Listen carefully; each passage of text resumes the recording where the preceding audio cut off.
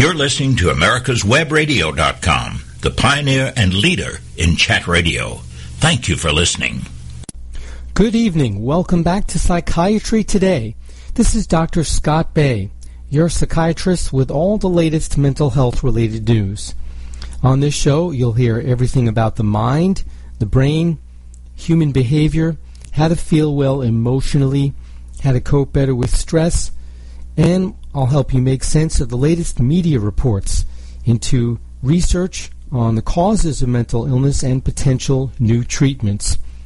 Along the way, I'll be trying to better educate the general public about mental health issues and also try to reduce the stigma associated with having a psychiatric diagnosis and needing treatment for it.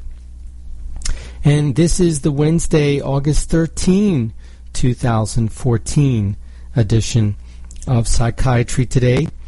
All the kids are back in school by now here in the metro Atlanta, Georgia area. Hope that you had a good summer, even though obviously it went too quickly. And to start off tonight's show, I'm going to be talking about panic attacks or anxiety attacks. This is a subject that certainly is extremely important in mental health, and I've certainly talked about it before, but I came across this article ambitiously titled How to End an Anxiety Attack, and I thought it would be good to review that with you and also just spend some time talking in general about panic, anxiety attacks, and give you some information and perspective, and hopefully between the information I'm going to give you and our review of this article, those of you who suffer from panic attacks can get some information that will help you deal with them better. And also, hopefully, those of you who do not suffer from them and somehow or another could never understand what they are or how devastating they could be and what someone, perhaps someone close to you who suffers from them, is dealing with, that you'll understand better also what is going on. So first of all, again, let me just introduce the subject. Panic attack, anxiety attack, we use the terms interchangeably.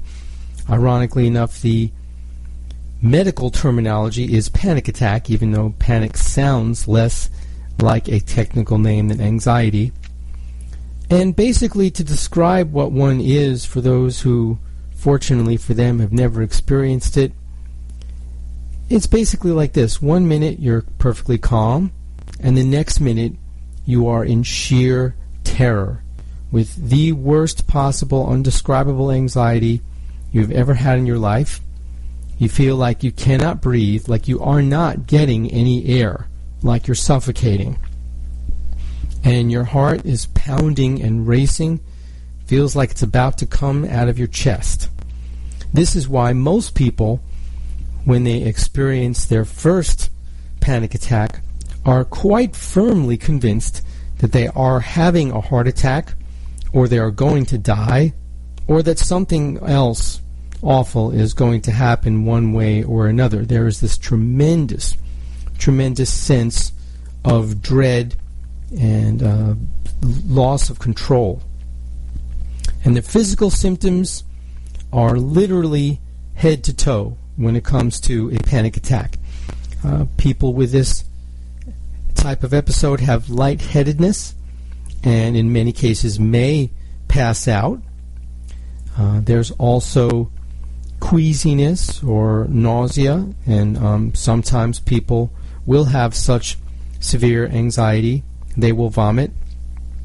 And there's also tightness in the throat, the classic expression lump in your throat from anxiety. This definitely can happen to someone suffering from a panic attack.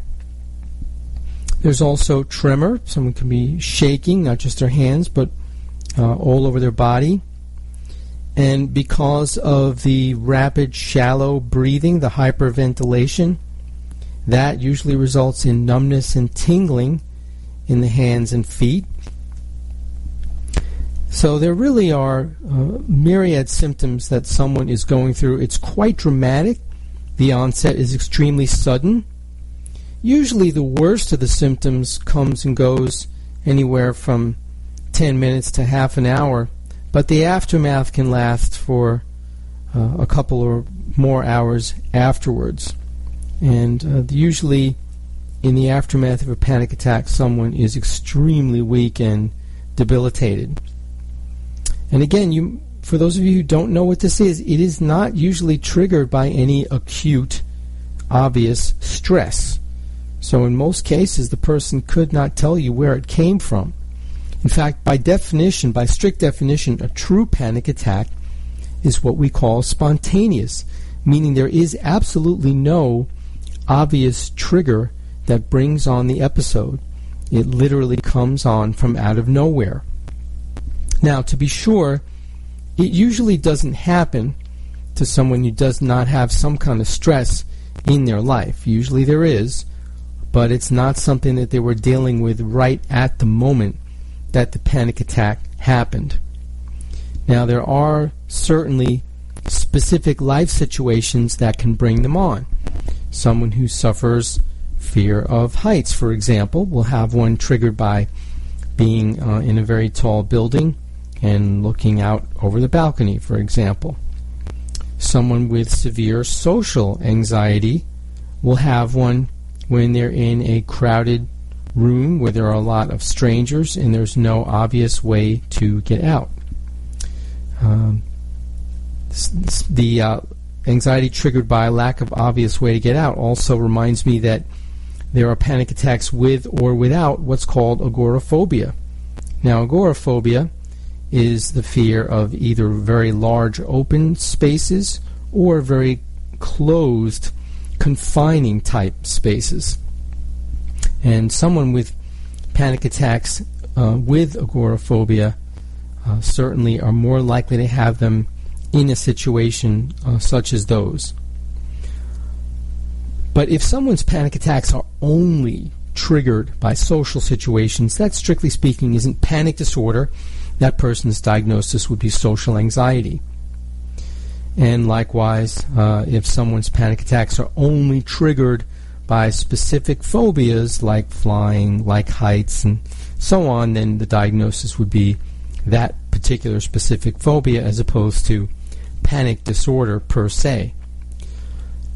Well, with that introduction and bit of knowledge for you, let's examine this article entitled How to End an Anxiety Attack.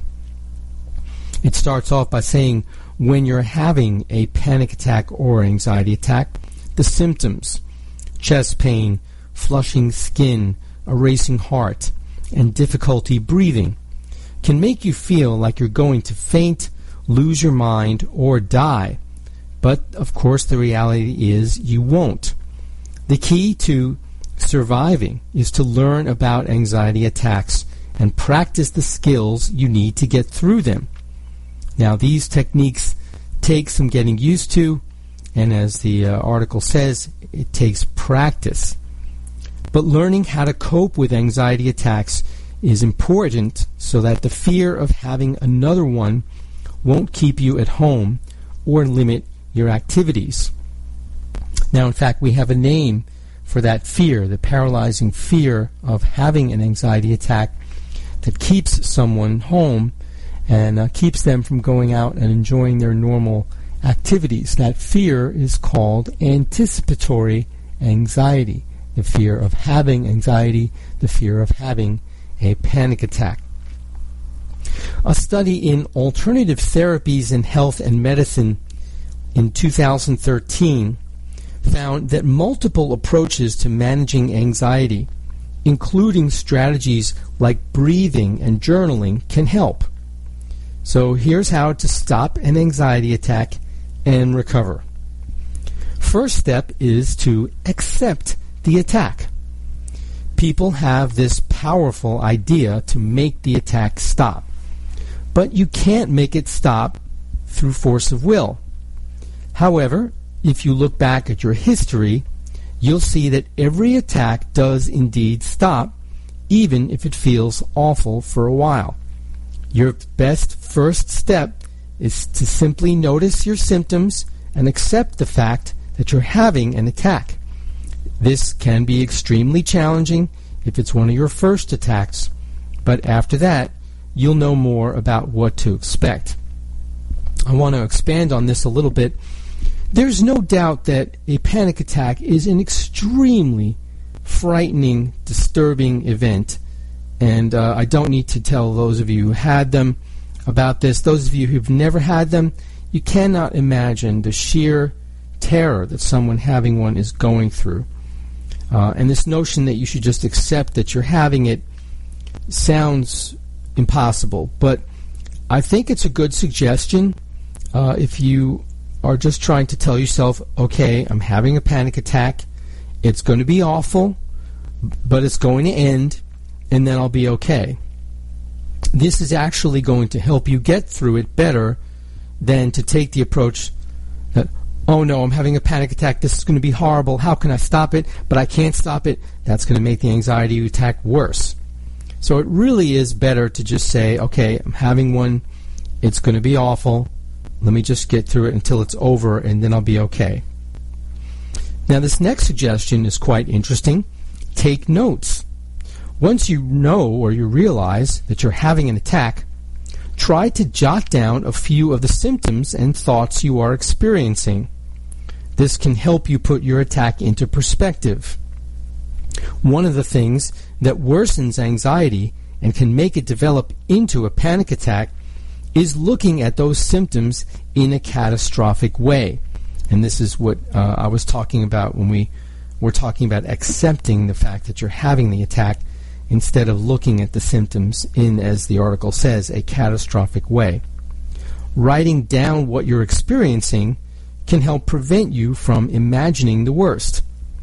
I also think it's a good suggestion because when you are observing yourself that closely and trying to make these observations and write them down, I honestly think that's an excellent distraction from the severe anxiety that you're going through in the first place. It's giving you something else to focus on.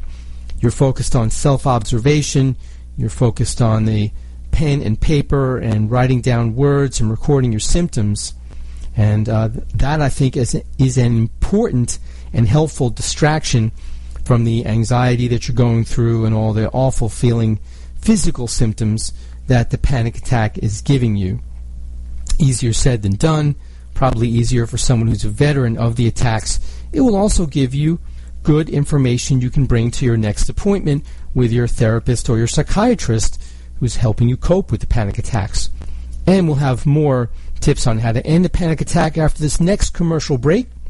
You're listening to Psychiatry Today with Dr. Scott. Come on, follow Sniffles to Atlanta's go-to center for breathing easy. Do you suffer from chronic sinus headaches, recurrent sinusitis, facial pain or pressure, and chronic congestion? Well, balloon sinuplasty just could be the cure you're looking for. Follow me and breathe easy. Follow Sniffles.com. We treat the problem, not the symptom. Chronic sinus symptoms, gone. This could be the cure you're looking for. Follow me and breathe easy. This proven in-office procedure can have you breathing easy, back to work the next day, and it's done under local anesthesia. Get lasting relief, a quick recovery, and start breathing easy again. Follow me and breathe easy. Follow Sniffles.com. Today's consumers find themselves faced with a greater variety of choices than ever before, both in the food they eat and the information they receive about that food. Feedstuffs Food Link was created to provide you with a balanced source of information for making decisions about your family's balanced diet. Visit feedstuffsfoodlink.com to learn about your food directly from the source, the people who work every day to provide it. feedstuffsfoodlink.com, connecting farm to fork. This is Dr. Elena George with your health tip of the day. Did you know that dizziness may be a sign of heart disease, iron deficiency, high or low blood pressure, low blood sugar, or an inner ear infection? Dizziness can take the form of a spinning sensation, also known as vertigo, or a feeling of lightheadedness. The individual can also feel faint or have a rapid heartbeat. If you take high blood pressure medication, remember to take the medication daily as directed to control your blood pressure. Diabetics must remember to eat after taking their medication and to eat at regular intervals. If you have anemia, make sure to take a multivitamin that contains iron and to eat vegetables such as spinach. Dizziness after a cold or flu may be due to a virus. If you have dizziness, it is important to see your doctor for a complete physical examination. Please join me Wednesdays at 9 a.m. for Medicine on Call. This is Dr. Elena George. This is Dr. Susan Blank, Medical Director for the Atlanta Healing Center.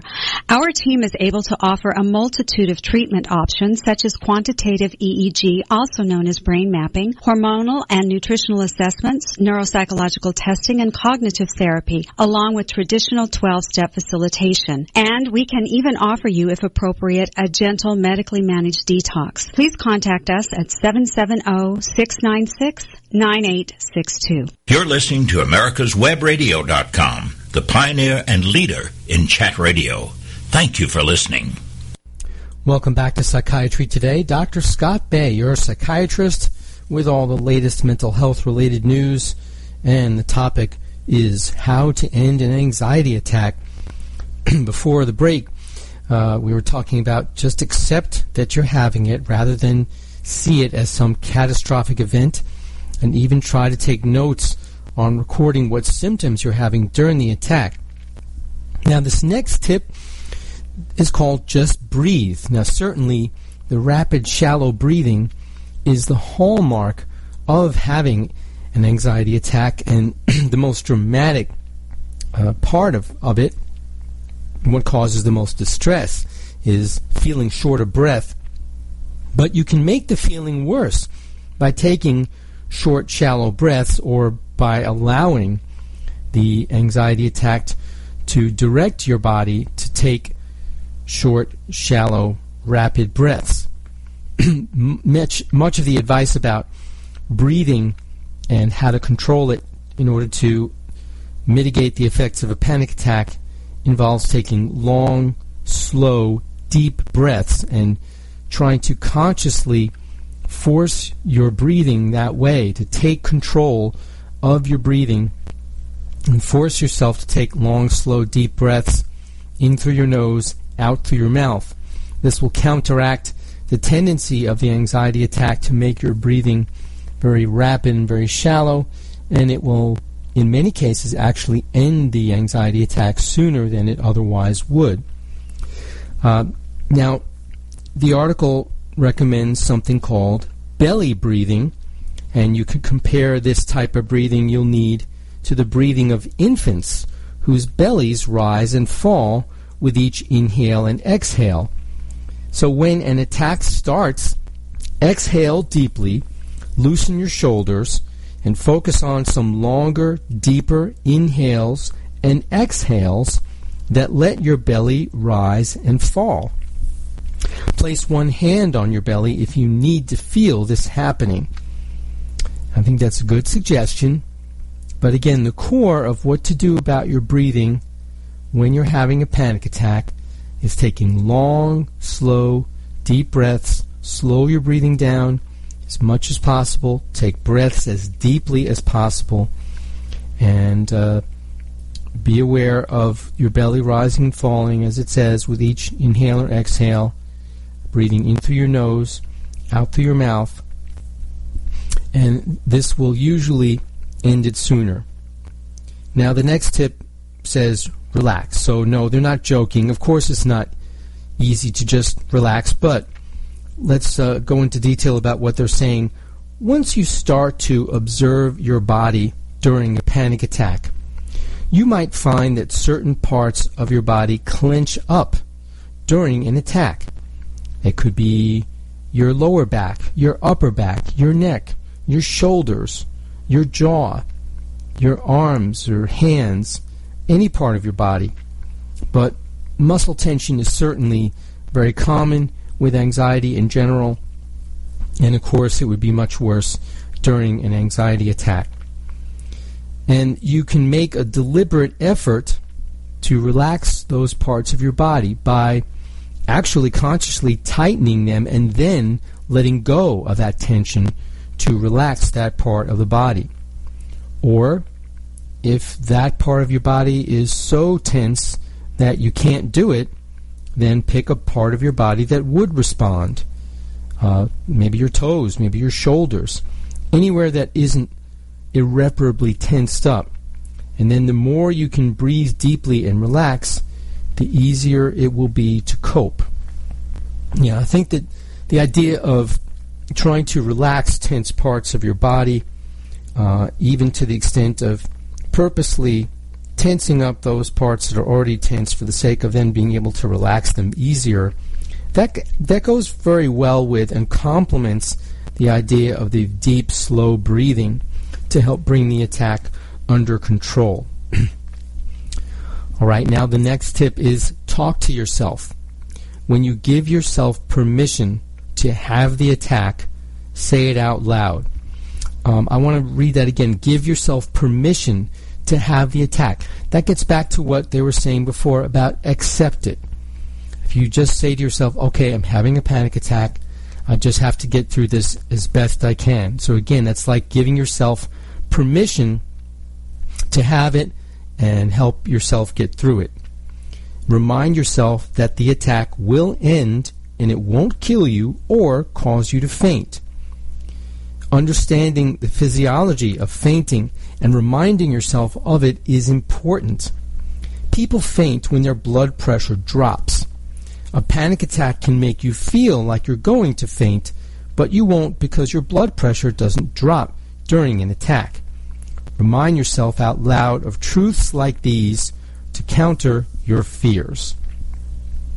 Well, I agree in large part with that tip that the article mentions, but unfortunately it's not the case that fainting never happens. It's rare, but it certainly may happen. Still, I do agree with the idea of reassuring yourself that nothing bad is going to happen, that it is a panic attack, that you're going to survive, you're not going to have a heart attack, you're not going to die, and even if you have to remind and reassure yourself of these things while talking out loud, I think that's a very important and useful step. And the next tip is return to the present. Although your gut response might be to leave the stressful situation, if one triggered the panic attack in the first place, to leave immediately, don't leave. Let your anxiety level come down first. Then you can decide if you want to leave or if there's a way to get back to whatever you were doing when the attack started. Staying in the moment will help you overcome anxiety, but it's hard to do this at first. It's taking the leap of faith and being willing to do things that terrify you. This takes a lot of courage. So again, this would be applicable to someone who has a specific place or situation trigger their panic attack, not someone who's had a spontaneous one. And lastly, and most importantly, seek help, and remember that there is help for sufferers of anxiety attacks. People often fear the worst when they're having an anxiety attack. Most of the time, there's no underlying physical problem, such as a real heart attack. But you should get the medical all clear if you have repeat episodes, just to be sure you don't need additional treatment. Then find a cognitive behavioral therapist with experience treating anxiety to help you through. I would also like to suggest a very good book that is in its, I think, 4th edition. It's been a very popular title for many years that also may help those of you who suffer from anxiety and panic attacks. It's called the Anxiety and Phobia Workbook, and you can search for it on Amazon or Barnes & Noble. Again, the Anxiety and Phobia Workbook. It's a very popular title, has been for many years, and it basically walks you through how to cope better with anxiety and to prevent it. And also want to mention there are many effective medications that are used to treat panic attacks. Antidepressants that are SSRIs or SNRIs Prozac, Paxil, Zoloft, Celexa or Lexapro. Any of those can be used to treat anxiety attacks, whether they're specifically approved to treat them or not. They all have the same mechanism. And likewise, SNRIs like Effexor and Pristiq and Cymbalta also can help with anxiety attacks. So these are appropriate and safe medications to treat panic disorder, but in reality they are not going to work right away. Like other reasons people take antidepressants, they take a few weeks. And those of you who know me and know my show know that I don't recommend using sedatives to treat anxiety attacks. Of course, many people who suffer from anxiety attacks carry around things like Xanax and Ativan and Klonopin to take when they're having an acute attack. But my opinion is that rather than wait till you have one and take a sedative, which may at least dope you up and may at worst interfere with thinking and memory and also land you in jail with a DUI, it's better to take an antidepressant that you have to take every single day and give a couple of weeks or so to start working to keep your panic attacks under control.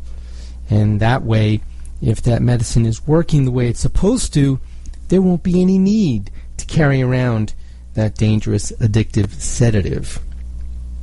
All right. Well, hope that was helpful to those of you who suffer from anxiety attacks and to those of you who do not, but want to understand better what is going on with someone who does suffer from them. And now, let's turn our attention to a somewhat interesting, somewhat disturbing social science experiment that concluded that people would rather give themselves electric shocks than just to be alone with their thoughts. A rather disturbing notion. So let's see what these researchers did and how they came to that conclusion. If you could have dinner alone with any person in the world, it would probably not be yourself. In fact, people will do almost anything to avoid spending even a few minutes listening to their own inner monologues. That's what social psychology researchers discovered during a series of experiments focused on understanding how well we put up with our own thoughts once the usual distractions are stripped away. They originally started investigating the topic because the question of whether or not we are able to deliberately keep ourselves entertained with only our thoughts seemed like a basic, fundamental question that hadn't received a lot of attention. Previous research has shown that people tend to be happier when they are focused on the task at hand, such as reading a book, having sex, or studying, rather than letting their minds wander at the same time. But what happens when you take away these external activities, leaving only the wandering mind? According to the research, whose work was published in the journal Science, we get very uncomfortable very quickly. And we'll hear about the study design and results when we come back from our next commercial break. You're listening to Psychiatry Today with Dr. Scott. Be right back. This is Dr. Susan Blank, Medical Director for the Atlanta Healing Center. Our team is able to offer a multitude of treatment options such as quantitative EEG, also known as brain mapping, hormonal and nutritional assessments, neuropsychological testing, and cognitive therapy, along with traditional 12-step facilitation. And we can even offer you, if appropriate, a gentle medically managed detox. Please contact us at 770-696-9862. Did you miss a show that you really wanted to hear? All of our programs are available for download on americaswebradio.com and on iTunes. You can listen to your favorite programs on americaswebradio.com anytime you like. Cook Immigration Partners is your passport through the immigration maze. Whether it's help with E-Verify in your business, or help in how to document a new employee under the new I-9 rules, or if you marry a foreign national, Cook Immigration Partners is your best choice for a legal advocate. Call us today at 866-286-6200. That's 866-286-6200, or visit us on the web at www.immigration.net. You're listening to America'sWebRadio.com, the pioneer and leader in chat radio. Thank you for listening. Welcome back to Psychiatry Today. Your host, Dr. Scott Bay, your psychiatrist with all the latest mental health-related news.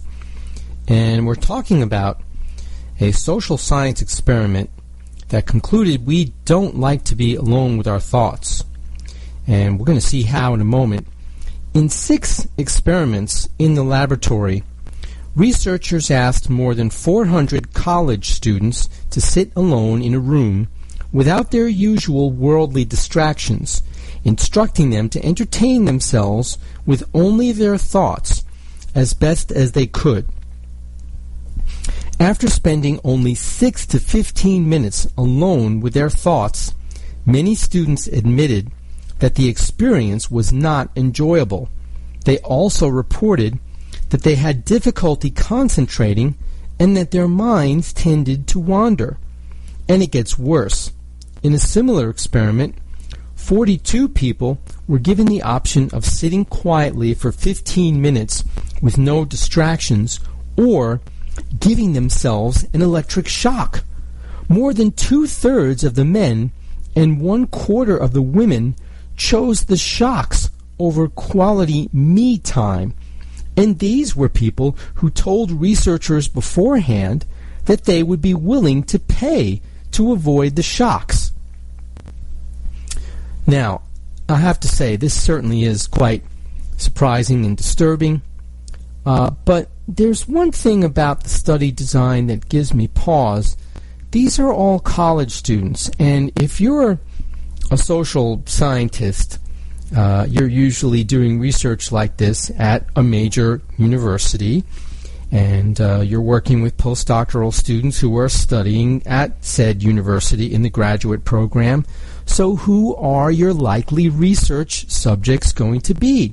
Of course, they're going to be undergraduate students who are doing this either for course credit toward their undergraduate psychology major, or perhaps they're doing it for the remuneration for pocket money. But my point being that if the study population are just college students, to me, that absolutely is going to skew the results. This is not generalizable to the broader population. If you're talking about, people between the ages of, 18 and 19 to 21 and 22, this is a generation who is used to having their mind occupied all the time. TV that is edited with rapid-fire shifts, and smartphones and cell phones and laptops and tablets and what have you, and social media. So there's always a new stimulus, and you can see where this generation, used to all the stimulation, is going to be more prone to be uncomfortably bored very quickly than other people. All right, so I think, again, that is definitely a flaw to be found in the study design, and certainly, in my opinion anyway, can make the results not at all generalizable and temper what conclusions can be drawn. We'll see when we get to the end of the article, do the authors come out and admit that. Now, researchers conducted several more experiments to identify possible ways to help people learn to get along with their restless minds. They tried a lot of different kinds of interventions to try to help people to just enjoy it. But surprisingly, none of those seemed to increase people's enjoyment with just spending time alone with their thoughts. This included letting participants do the experiment at home. Even in a familiar environment, the students enjoyed it less and found it harder to concentrate compared to the results in the lab. 32% admitted that they cheated by doing something else at the same time, such as listening to music or using their cell phone or getting out of their chair. The researchers also directed the students' wayward thoughts by giving them something to play with.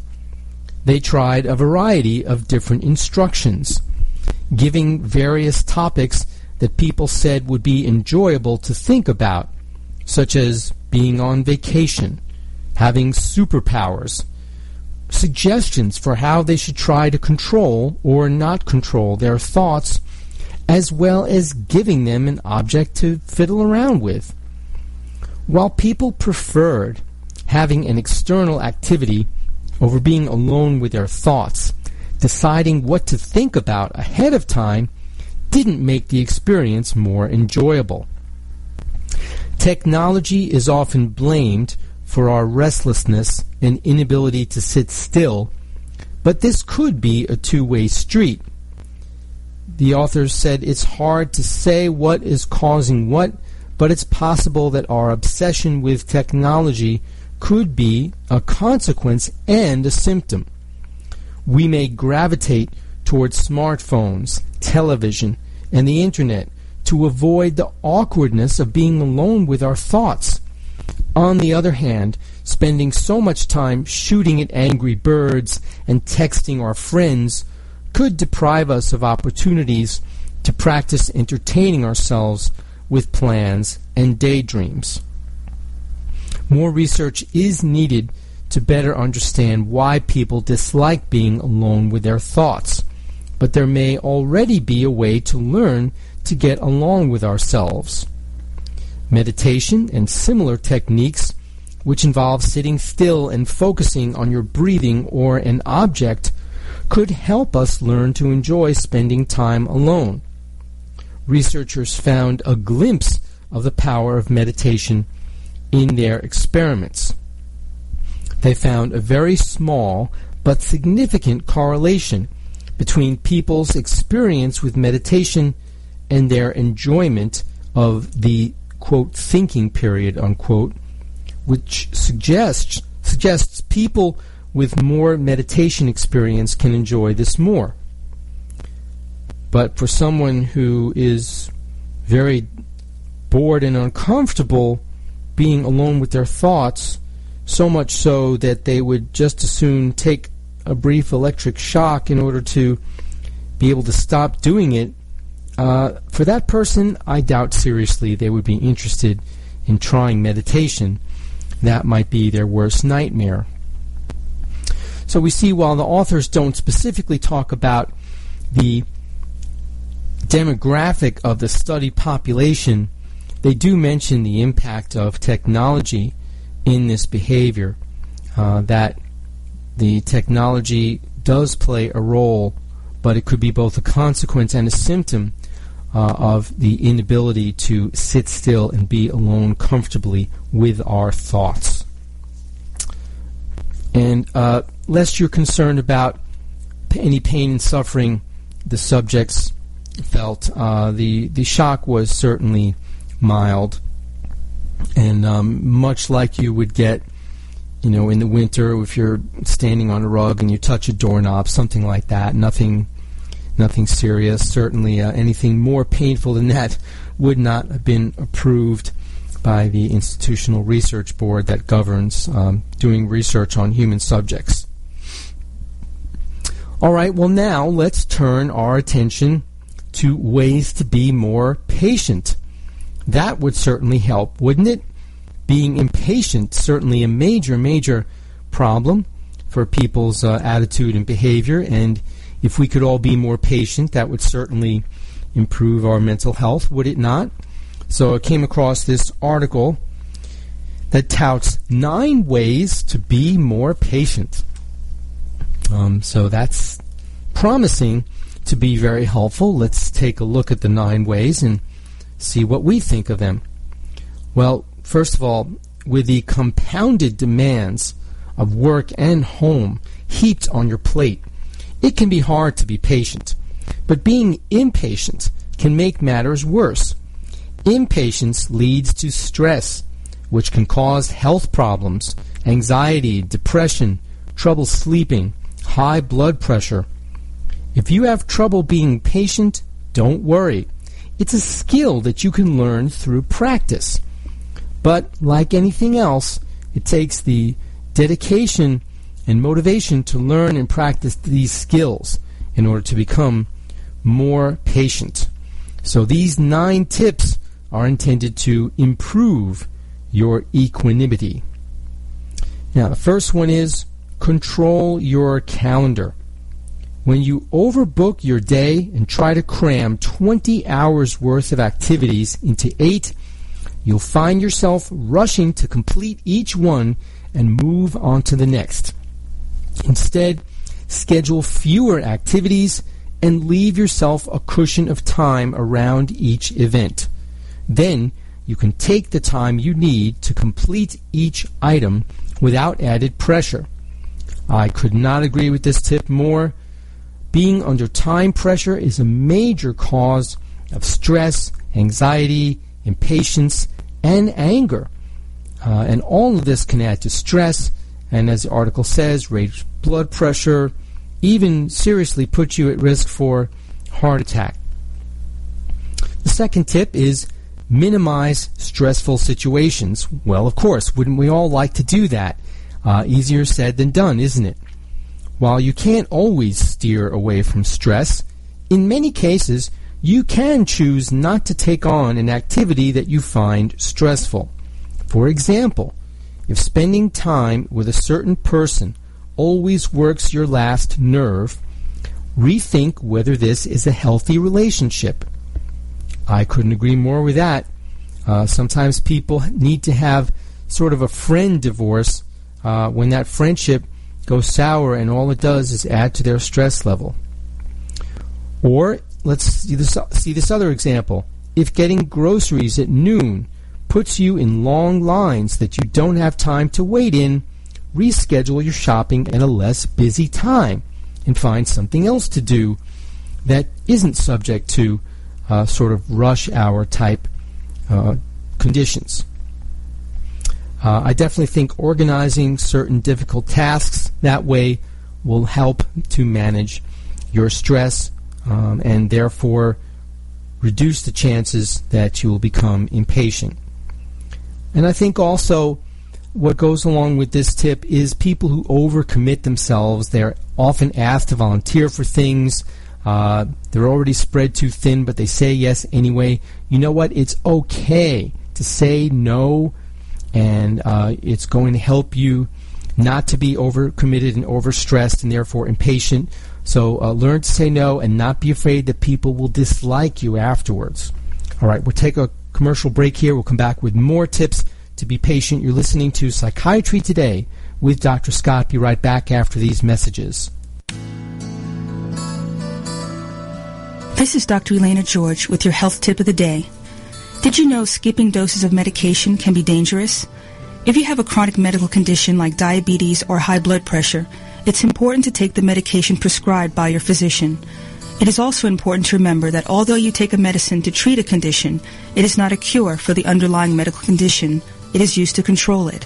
For example, taking medication for diabetes will lower your blood sugar. However, if you stop taking the medication, the sugar will rise again. Changes in both diet and lifestyle, like adding exercise to your routine, are equally important.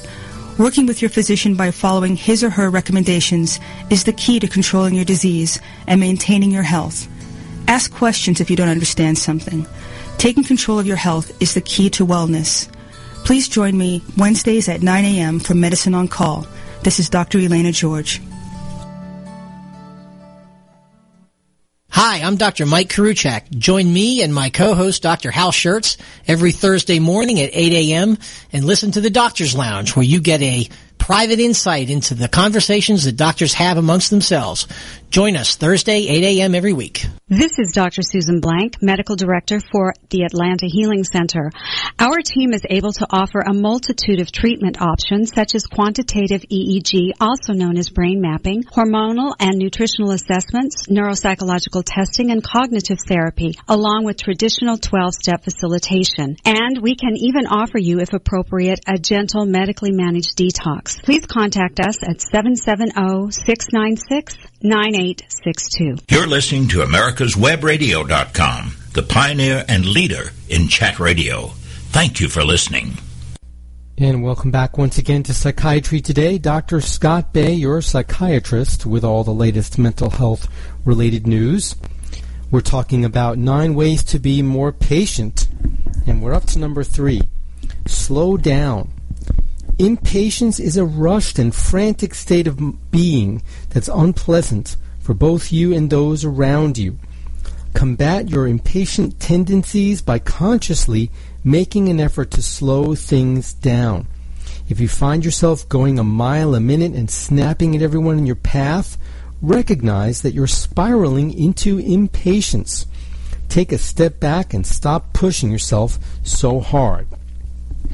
And that goes especially for driving. If you're always in a hurry to get somewhere, you're going to be very impatient and angry. This is going to raise your stress level. Leave yourself extra time. Don't rush. Slow down. Number 4, take a breath break. Focus on your breathing.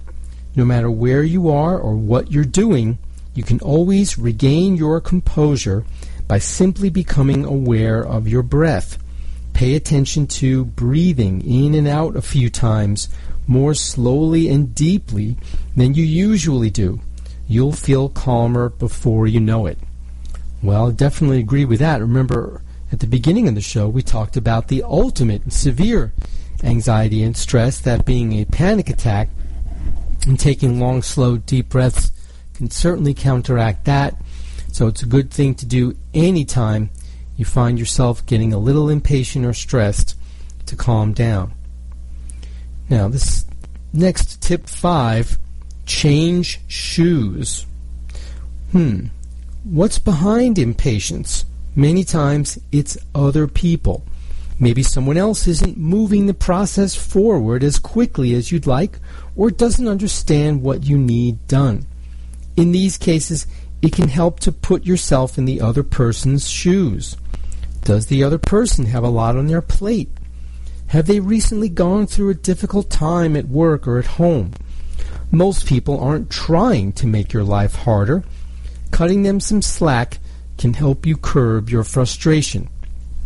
While I certainly agree that this would help people to be less impatient and less stressed, let's face it, that one is a lot easier said than done. Number 6, write down your values. Remembering what you care about most can help you keep perspective on things that are less important. Writing down your values can help you remember, for example, that helping others is important to you. With that in mind, it's easier not to sweat the small stuff. This also brings to mind the gratitude list that some people like to write and that many therapists recommend. This means write down a list of things that you're grateful for. And this is an excellent way to put things in perspective and reduce your stress. Number 7, remember how you want to be treated. Can you recall the last time that someone was impatient with you? How did it make you feel? No one likes to be rushed or made to feel bad for going at their own pace. When you feel the urge to express your impatience with someone, whether it's an adult or a child, remember to treat others the way you'd like to be treated. Number 8, run, bike, walk, or swim. Exercise, which of course releases endorphins, the feel-good hormones that improve your mental health, works very well to help soothe impatient feelings, than sweating the things that are getting you so upset to begin with. So this is an adaptive way of sweating as opposed to a maladaptive way, so to speak. And again, exercise is well known to be an excellent stress reliever. And if you feel good after your exercise, I would definitely expect you to be less apt to be impatient. And lastly, number 9, think ahead. Whatever is causing your impatience, ask yourself, will this really matter 5 years from now or even next week? Many times the answer is no. Much of what brings feelings of impatience may be things that present themselves as urgent but are not really important when you stop to think about it. All right, so there you go, some mostly very helpful tips to avoid being impatient. And hopefully if you can practice them and live by them, it will help you to be more patient and feel better and less stressed. Now, this next item on the show has been making the rounds on the internet and even on one of the morning TV talk shows on one of the networks, but I couldn't resist talking about how just one simple question can identify narcissistic people.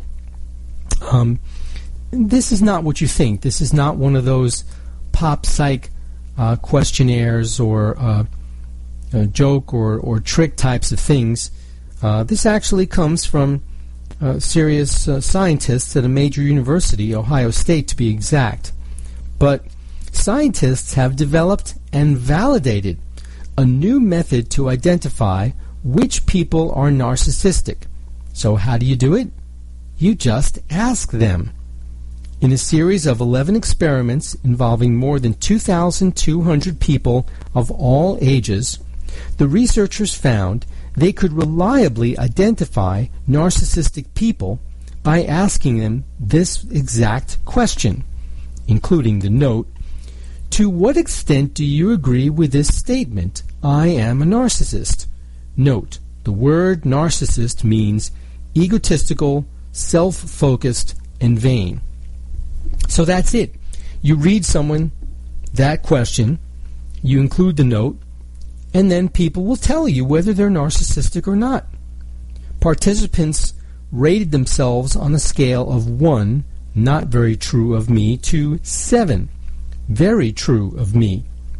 And the results showed that people's answer to this question lined up very closely with several other validated measures of narcissism, including the widely used Narcissistic Personality Inventory.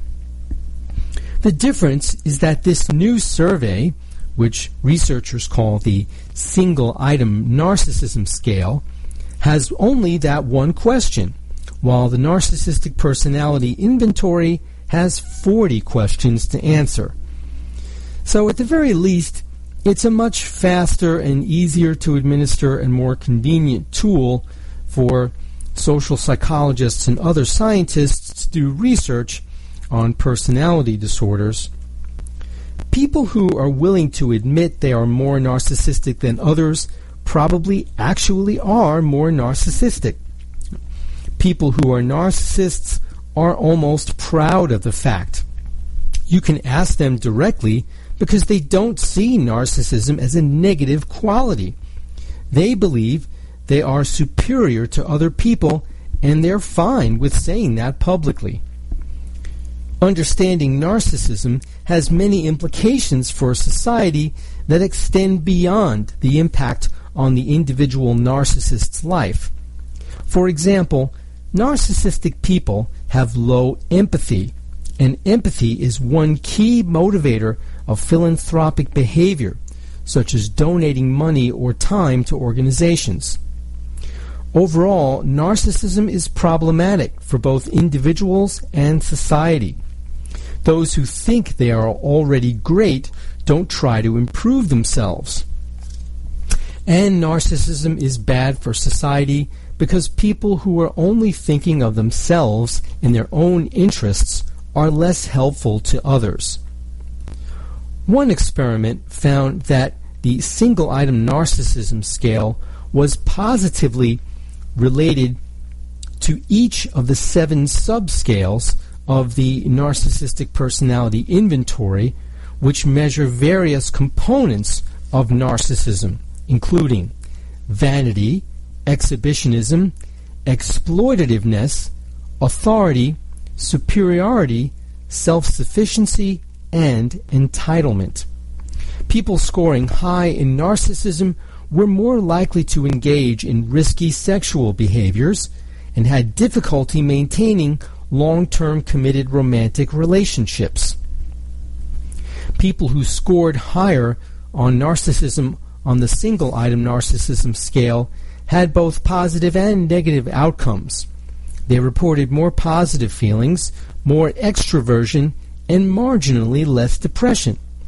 But they also showed less agreeableness and more anger, shame, guilt, and fear. In addition, people scoring high on single-item narcissism scale showed negative interpersonal outcomes, such as having poor relationships with others and less pro-social behavior when their ego was threatened. So there you have it, folks, and if you want to try this out on someone you think is a narcissist and you're not afraid of the reaction you might get, then here it is again. You just read this to someone. To what extent do you agree with this statement? Quote, I am a narcissist, unquote. And then you say the note which reads, the word narcissist means egotistical, self-focused, and vain. If they say yes, then watch out. And lastly, on tonight's show, I often get asked, well, what's a good diet for maintaining good mental health? Fish is brain food, and here's more evidence. Researchers found that eating baked or broiled fish once a week is good for the brain, regardless of how much omega-3 fatty acid it contains. Findings were published online recently in the American Journal of Preventive Medicine.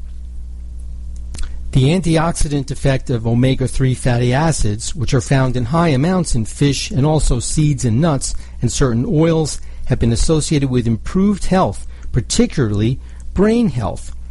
The study shows that people who ate a diet included baked or broiled but not fried fish have larger brain volumes in regions associated with memory and cognition. They didn't find a relationship between omega-3 levels and these brain changes. They were tapping into a more general set of lifestyle factors affecting brain health, of which diet is just one part. Baked or broiled fish contains higher levels of omega-3s than fried fish because the fatty acids are destroyed in the high heat of frying. So they took that into consideration. And people who ate baked or broiled fish at least once a week had greater gray matter brain volumes in areas of the brain responsible for memory and cognition. And they were also more likely to have had a college education than those who didn't eat fish regularly. But there was no association between the brain and blood levels of omega-3s. So it's lifestyle factors other than eating fish are definitely important, but the diet is part of it. Well, there you have it. Going to have to wrap up tonight's show quickly. Hope that you have a wonderful, stress-free week till next time. But if not, then you need to call Dr. Scott. Good night, and thanks for listening.